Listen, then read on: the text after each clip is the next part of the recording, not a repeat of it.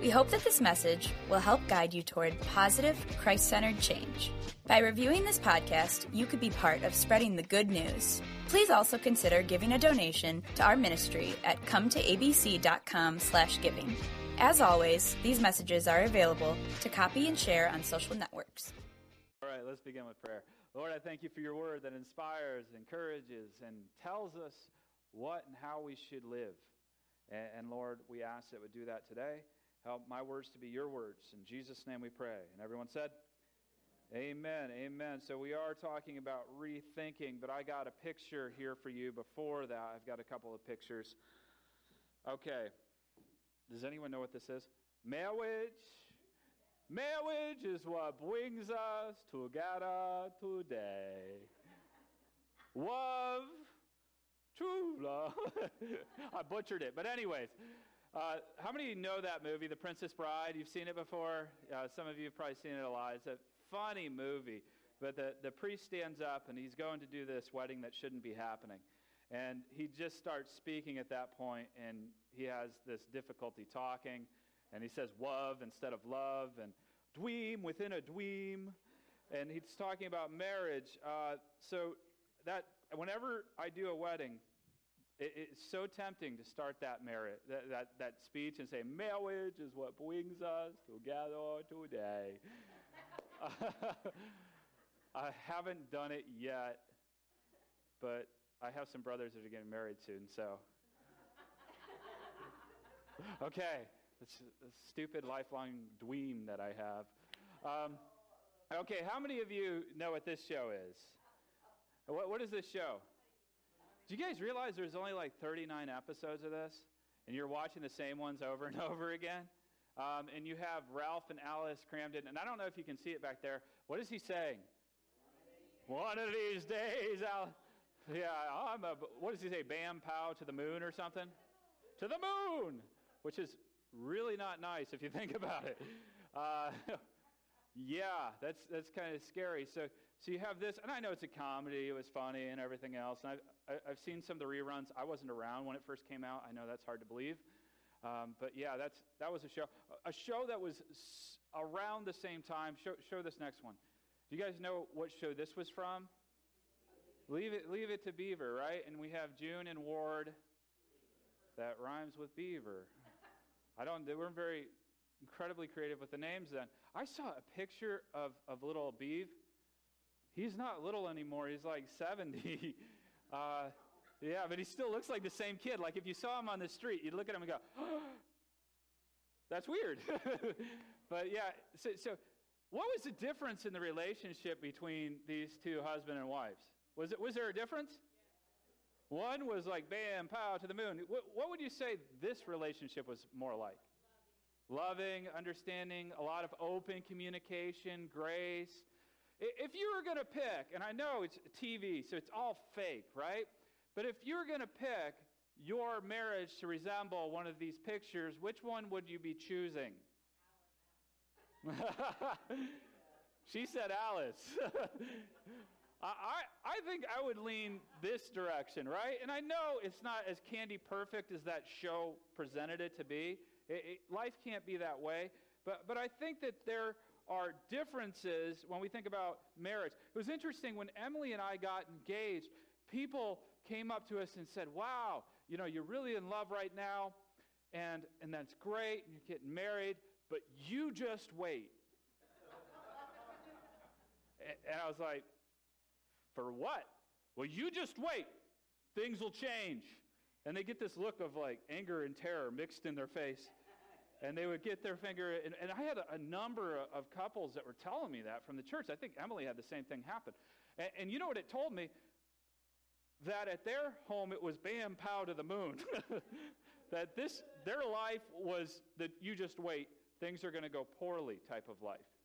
And I think they lived their life with that idea. Like they eventually saw, well, yeah, life is hard, and marriage is hard work, and maybe it isn't what I dreamed or thought it would be. And so now I have this negative perspective. So what I'm going to do is I'm going to help a lot of young people by telling them they should have a negative perspective about marriage. Yeah. So they're saying, you just wait, a couple of years. Oh, you just wait. You have kids now. You just wait. Things are going to go rough. You just wait. It's going to get worse. Thank you. Do you want to come to our wedding? Thank you so much for that gift of your grace and knowledge. And it was the same people that I heard talking about their husband or wife when they're standing right next to them in a joking manner saying things that were put downish, right? They're saying things that were, she never does this, or he never does this. And I sat there and thought about that, and I realized that, their relationship wasn't horrible. Their marriage wasn't horrible. But what they were doing in that moment was undermining it. They were picking away at that brick. They were taking a hammer to that wall. And yeah, if you've been married for any length of time, there are going to be times where you disagree. There are going to be times where you don't see eye to eye. And there are going to be hard things that you go through in life. And we don't know what to expect when it comes to marriage. And we don't know what lies ahead. But I think we're called to something different as Christians. I don't think we're called to the ball and chain mentality. I don't think we're called to sitting down, with the guys and talking about how our wife is pitiful. Or sitting down with the gals and talking about how your husband's a pig or a jerk. I don't think that that's a good idea scripturally. Are we on the same page? How many of you think that's bad? And maybe you're not married yet. Maybe you've been married before and you've gone through difficult things.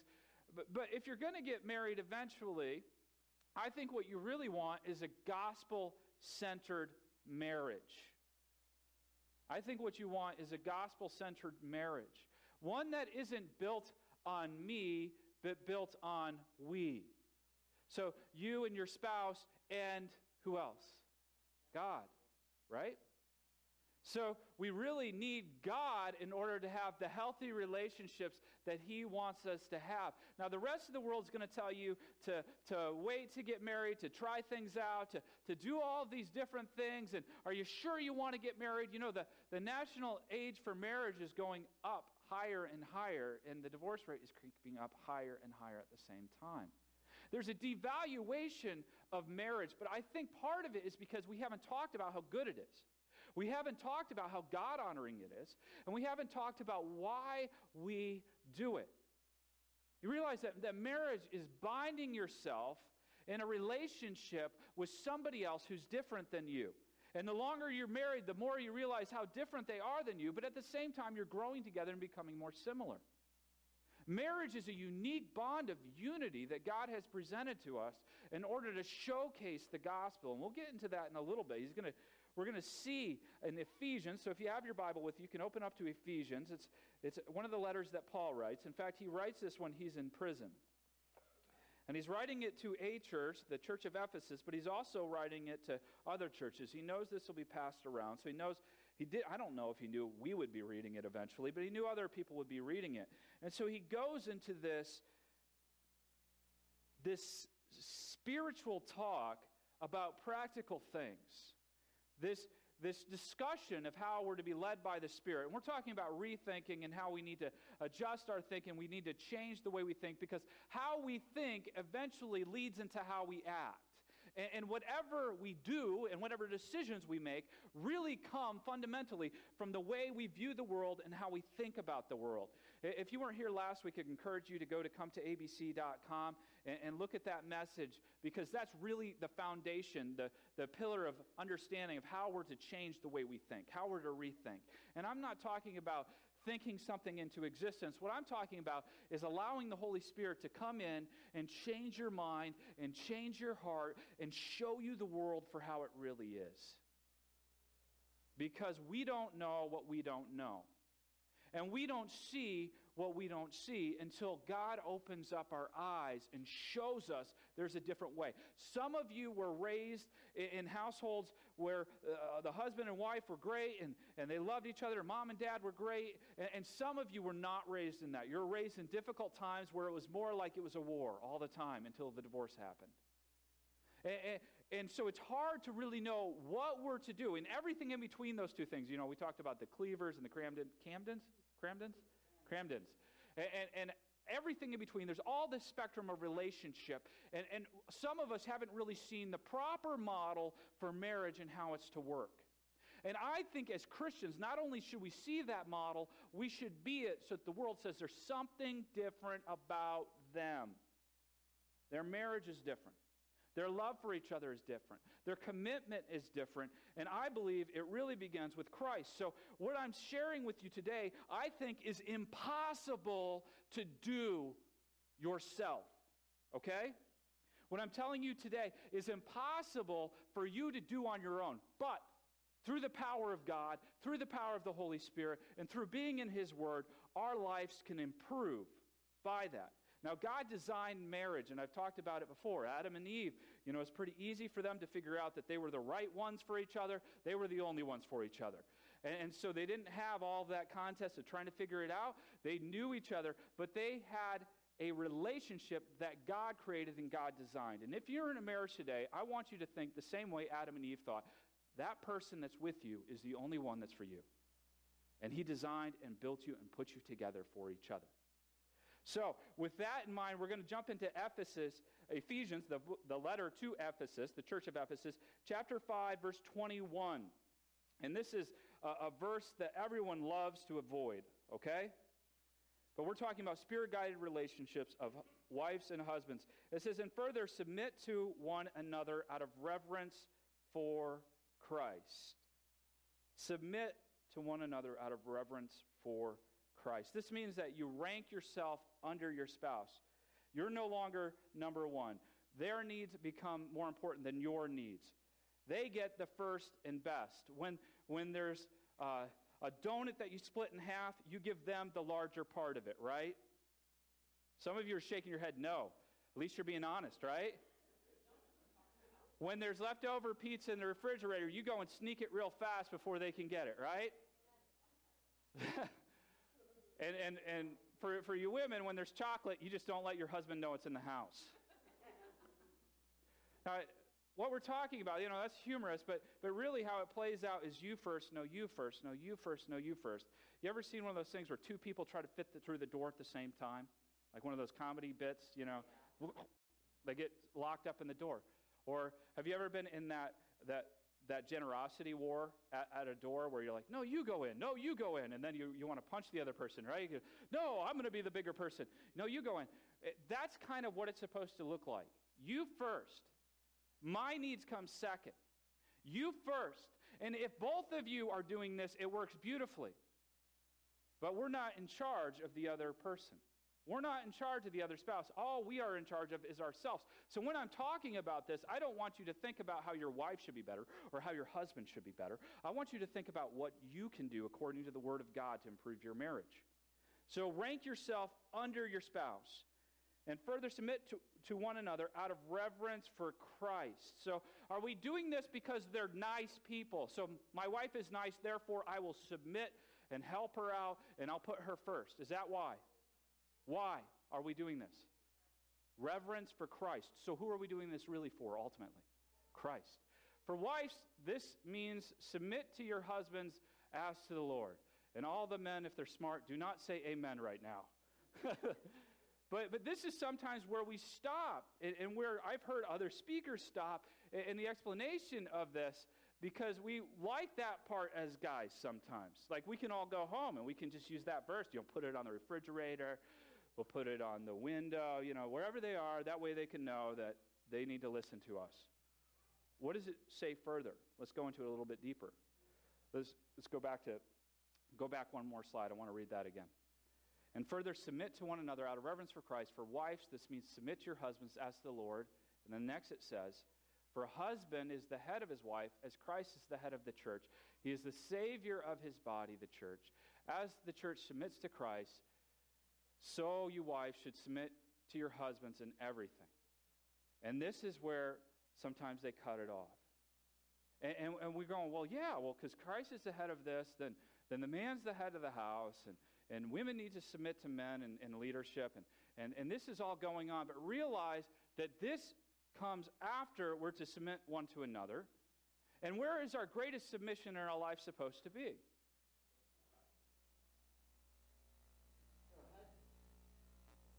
Where is the ultimate submission coming from? It's coming from God, right? So some of us are trying to live this verse out without first submitting to God. Guys, there's a lot of men out there that are trying to lead their family by this verse. They just take it out of context and they say, well, now you must submit to me, and I've made the final decision, and this is where I'm going with this plan, and you just out of reverence for me have to obey this. And that is not what the Scripture says. It says the man is to submit to God first and foremost. So that's where the requirement comes in for men. And I want you to realize, men, that you are called to leadership, but leadership is not always fun.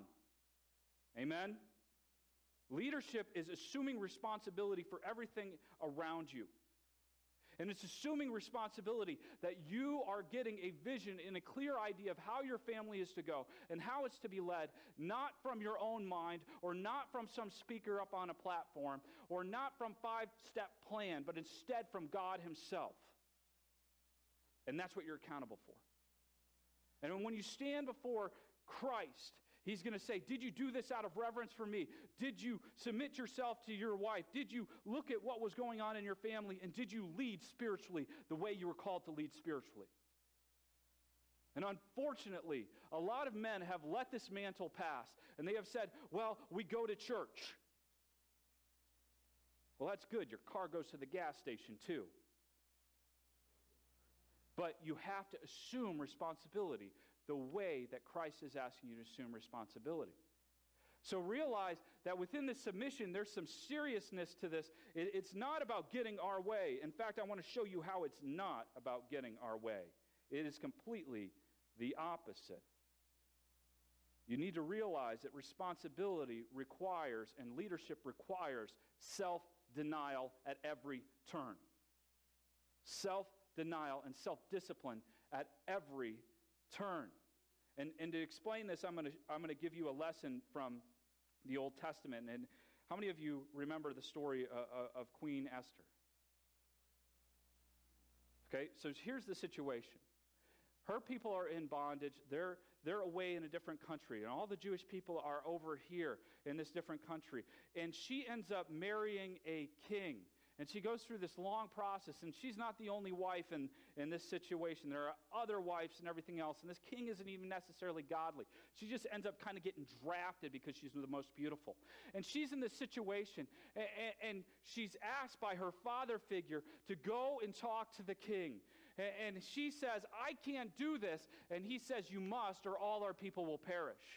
She's in a position of leadership that God has placed her in for a time and for a purpose, and she goes into a situation that could kill her because she's going to address the king without a proper and formal invitation. And so she stands before the king, and she says, here's what's happening, and all of my people are going to be wasted. They're all going to be killed. There's going to be a massive genocide if you follow through with this plan. And because of that, the whole nation is spared, and her life is spared, and God rewards all of the people through the faith and action and leadership of Esther. But you know what it took? It took a willingness to die. It took a willingness to put her life on the line. See, self-denial is throughout the whole gospel. And we're going to see in verse 25 right here, this is what it is. This is what it is. As the church submits to Christ, so you wives should submit to your husbands. For husbands, this means love your wives just as Christ loved the church. And here's what he did. He gave up his life for her. Now, it's easy to say, I'll take a bullet for my family. I'll take a bullet for my wife. I'll save her life. You know, I would do that in an instant. It's easy to make that thing. But when you wake up in the morning and she asks you to do something that you don't want to do, it's a little bit more difficult, right? Or when you look over and you see a situation that's a mess but needs to be addressed, maybe the house is a disaster, and as a husband you come home and you think, wow, this is a mess, and you leave.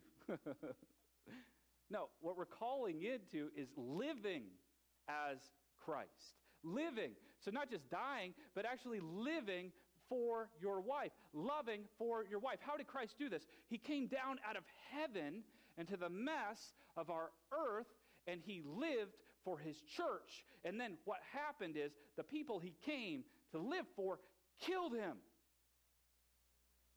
Killed him. Now he rose again. He has that going for him. but he died for his bride. Realize that you are the bride of Christ. You have been purchased with a price by Jesus' blood. And because of that, we're called to live this way. So for husbands, this means you love your wives just as Christ loved the church, and he gave up his life for her.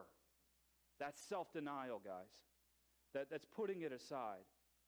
There's a missionary that lived quite a while ago named John Sung. And John Sung first moved to the United States in 1920, and he worked on his doctorate in chemistry, and he was doing very, very well. And he started getting job offer after job offer after job offer, where he would be making a lot of money for the time. And as this is going on, he has a spiritual struggle, and he realizes that God is calling him to something else, and he chooses to dedicate his life completely to God. He's putting himself into denial. He's allowing himself to change course. It says this, he had the most unusual dream in which he saw himself in a casket, and God seemed to say to him, John Sung is dead to self, but alive in Christ. Then it seemed that the corpse began to stir, and angels began to weep. And don't weep, angels, said John. I will remain dead to the world and live only for Christ. And he became a mighty preacher of the gospel. And for 15 years, he was a burning and shining light in China and Southeast Asia. And he was considered the greatest Chinese evangelist ever to come into the land. But you know what that took? It took self-denial. You know what a healthy marriage takes? It takes self-denial. Too often, we're in it for what's in it for me, right? What's in it for me? What are the benefits and values that I get? But instead, this is what Paul is saying. Paul is saying instead, deny yourself and become like Christ in the situation. Deny yourself and become like Christ. Now, there are probably millions right now that are saved in China, family after family, and generation after generation that know Jesus because of that man's self-denial, that death to self. And that's a process, and that's an everyday thing we have to go through. I think he's calling both spouses to that. He's calling both spouses to serve each other in that way, to anticipate the needs of each other, to understand each other in that way, and to seek to communicate in each other that way, and to live like you're willing to die for each other in that way, because that is a gospel-centered marriage. So verse 27, he did this to present her to himself as a glorious church, without a spot or wrinkle or any other blemish. Instead, she will be holy and without fault. In the same way, husbands ought to love their wives as they love their own bodies. For a man who loves his wife actually shows love for himself. No one hates his own body, but feeds and cares for it, just as Christ cares for the church. And we are members of his body. As the scriptures say, a man leaves his father and mother and is joined to his wife, and the two are united in one. This is a great mystery, but it is an illustration of the way Christ and the church are one. You realize that you're supposed to be an illustration of the way that Jesus Christ loves the church and is united with the church. And so when you read this verse, you go, okay, so Jesus made it pure and spotless, but the church I go to has some problems. Have you ever been to a church that has some problems? A few of you are brave enough to raise your hands. Yeah, every church has problems, right? Does every church have blemishes, right? Does every church have a wrinkle, right? Okay. If that's true, and Jesus still died for us, and he's still for us and not against us, and he still blesses our church, amen, I would say he blesses us here, right? But at the same time, I would say we're not perfect. At the same time, I would say there are issues that we always have to deal with, that there are times we don't always measure up. So here's what I want you to do. The next time your husband or wife does something that doesn't quite measure up, remember that Christ accepted you while you were that way. That Jesus accepted you, and he accepted the church while it did have wrinkles and spots and messed up areas. And yet, he still loved. And he still calls us to love one another. And I think that's deeply important that we cover each other's faults, because there is no perfect marriage, just like there is no perfect church. And it is a work in progress, and it is difficult, and it is a journey that you're called to go through together. And it is a journey that the church is called to go through together. And we don't always know what the next step is going to be. We don't always have a very clear roadmap, but we know that we're called to go through it together. So a man leaves his father and mother and is joined to his wife, and the two are united in one. So at that point, we should see each other as one.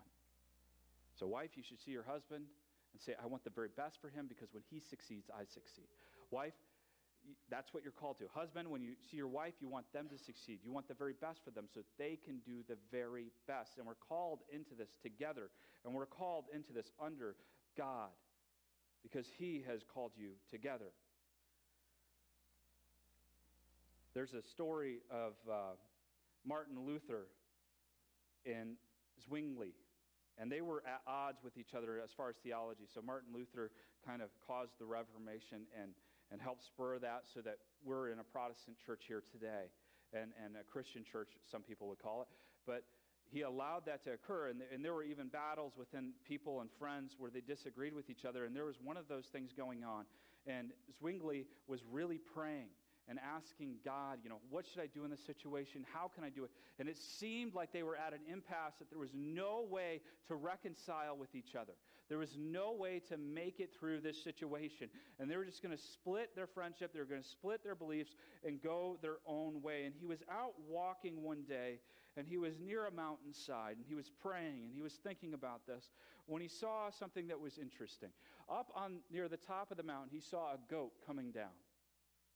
And it was on a very narrow and small path. And he looked a little bit further down, and he saw another goat going up on the very same narrow and thin path. And there wasn't enough room for these two goats to both fit on this path. And they're both heading in different directions. This is going to be interesting, right? This is what he's thinking. How many of you have been around goats before? We used to go to a zoo or to a petting zoo, and we would have the carriage, because there was a lot of kids in our family, and the goats would stand up on the back of it and walk the carriage around like this. It was pretty funny. But the goats would also try to ram and headbutt us, right? Have you ever seen goats do that? They're kind of ornery creatures. And so I'm sure he's expecting them to be a big fight, and they get up near each other, and then they draw back, and it looks like one of them's going to charge. And the one that's on the lower end gets down and lays down flat, and the other goat walks over the top of it. And then they both go on their way. There are times where you're going to have disagreements in marriage. There are times where you're going to have disagreements in other relationships. That's how you get past it. That's how you lay down your life. And you think about Jesus did this first and foremost. He laid down his life for us, and he is the bridge that gets us to God the Father. He is the bridge that gets us to salvation. There is no other way except through the sacrifice of Christ. And if Jesus was bold, brave, and humble enough to do it, do you think he calls us to do it in our marriage? But that's uncomfortable. Yeah, it's uncomfortable. But it's what we're called to. It's what God has called us to. The best way to know God's will is to say, I will, to God. And so when we read his word, we can say, well, I wish I knew the will of God in this situation. I'm telling you, this is the will of God through Christ Jesus. And God's will is written for us over and over again in what we're to do and how we're to live. But until we say, I will, to God, until we submit our hearts to God, we can't be the proper husbands. We can't be the proper leaders. We can't be where we're supposed to be. We can't be the proper wife or the proper husband until we say, I will, to God. Jim Elliot said it this way. Jim Elliot was a missionary who was killed, but also that death spawned a whole new evangelism into that area, and thousands of people were saved. He said it this way. He said, God always gives his best to those who leave the choice with him. God always gives his best to those who leave the choice with him. I think too often in our lives we push for what we think is the best instead of seeking God and trying to figure out what He has for us. So on your notes, if you pull those out, I'm going to go over this very quickly. How many of you said "I do" when you got married? Yep, that's mostly what we do. This is the "I will," okay? Because sometimes when we say "I do," we think it's done. But this is the "I will." And it's a code of respect. It's a code of understanding. It's a submission to each other. We will greet and acknowledge each other. So when you come home, greet and acknowledge each other. This is really simple stuff, but I think if you do this, if you put this into play and action, it'll help you out. We will greet and acknowledge each other. We will say please and thank you. Is that good? And we agree that that may be good for your husband or your wife. We will treat each other as equals. I want to go back to we will say please and thank you just for a brief moment. Kim Lehman called me out last week because I did something. She's bowing her head. We're here in the morning for practice, and Emily's in the back, and she says, "Hey, Ben," or "Ben." And I said, "What?" And Kim goes, "Is that how you talk to your wife?" You say, "Yes, dear." You say, "Yes, honey." And I was like, "You're right, Kim, you're right." So it comes across in her attitude, you know. And I could say, "Well, I didn't have enough coffee yet, Kim." And that was true, but it didn't make it right. Yeah, get up earlier. There's always an excuse, right? We will say please and thank you. This is just generally having compassion for each other, treating each other well. We will treat each other as equals. I think this is really important. We'll respect each other, really. So number 4, what does this say here? We will be direct and sensitive to each other. See, sometimes we say things, we're direct, but we're not sensitive. We're not really watching for the response. We're not approaching it in a sensitive way. We will address conflict with civility immediately. Civility is becoming lost. That means we won't fight, we won't argue, we won't yell at each other, we won't say "pow, bam" to the moon. We won't say "someday, Alice." We're going to be nice to each other. 6, we will ask for forgiveness. Ooh. We need to ask for forgiveness sometimes. I want you to know your kids are watching your marriage. And if you do something that's out of line and they know it, they may just put that in the back of their little mind bank and think about it later. But ask for forgiveness. And if something happens in front of the kids, ask for forgiveness in front of the kids. And number 7, we will give forgiveness. I think we need to do some things in order to maintain. And obviously, Scripture has a lot to talk about that, and it tells us to give up ourselves. And we will and can because Jesus already did. You see, your marriage should preach Jesus. Your marriage should preach Jesus. And at times, it's without saying a word. But the gospel should be brought about because of your marriage. It should just come out of your marriage naturally. You should have a gospel-centered marriage. Let's pray. Lord, we ask for your help in these issues. And Lord, some of us aren't married. Some of us are just kids, and that's going to be a ways off. But help even now prepare our hearts for that life together, that living together type of thing, because it's tremendously fun at times, and it can be so exciting, and other times it can be difficult, and it's hard to understand each other. But Lord, you're calling us together through it all, to go through it together through it all, to weather the storms, and to make you the center of our marriage, to put self-denial in there, and to realize that leadership, even in our marriage, is setting ourselves aside and seeing what God's good and perfect will is for us. Lord, we pray that we'd be able to do that. We really would be able to make you the center, that you would be what we're built upon, what our relationships are built upon, that you, Jesus, would be what our whole life is built upon, and we would deny ourselves and pick up our cross and walk daily with you. Lord, help us to do that together with our spouse. Help us to do that and live that out with our marriage. We pray this in Jesus' name. Amen. We hope that this message will help guide you toward positive, Christ-centered change. By reviewing this podcast, you could be part of spreading the good news. Please also consider giving a donation to our ministry at cometoabc.com/giving. As always, these messages are available to copy and share on social networks. Until next time, continue to grow in Jesus.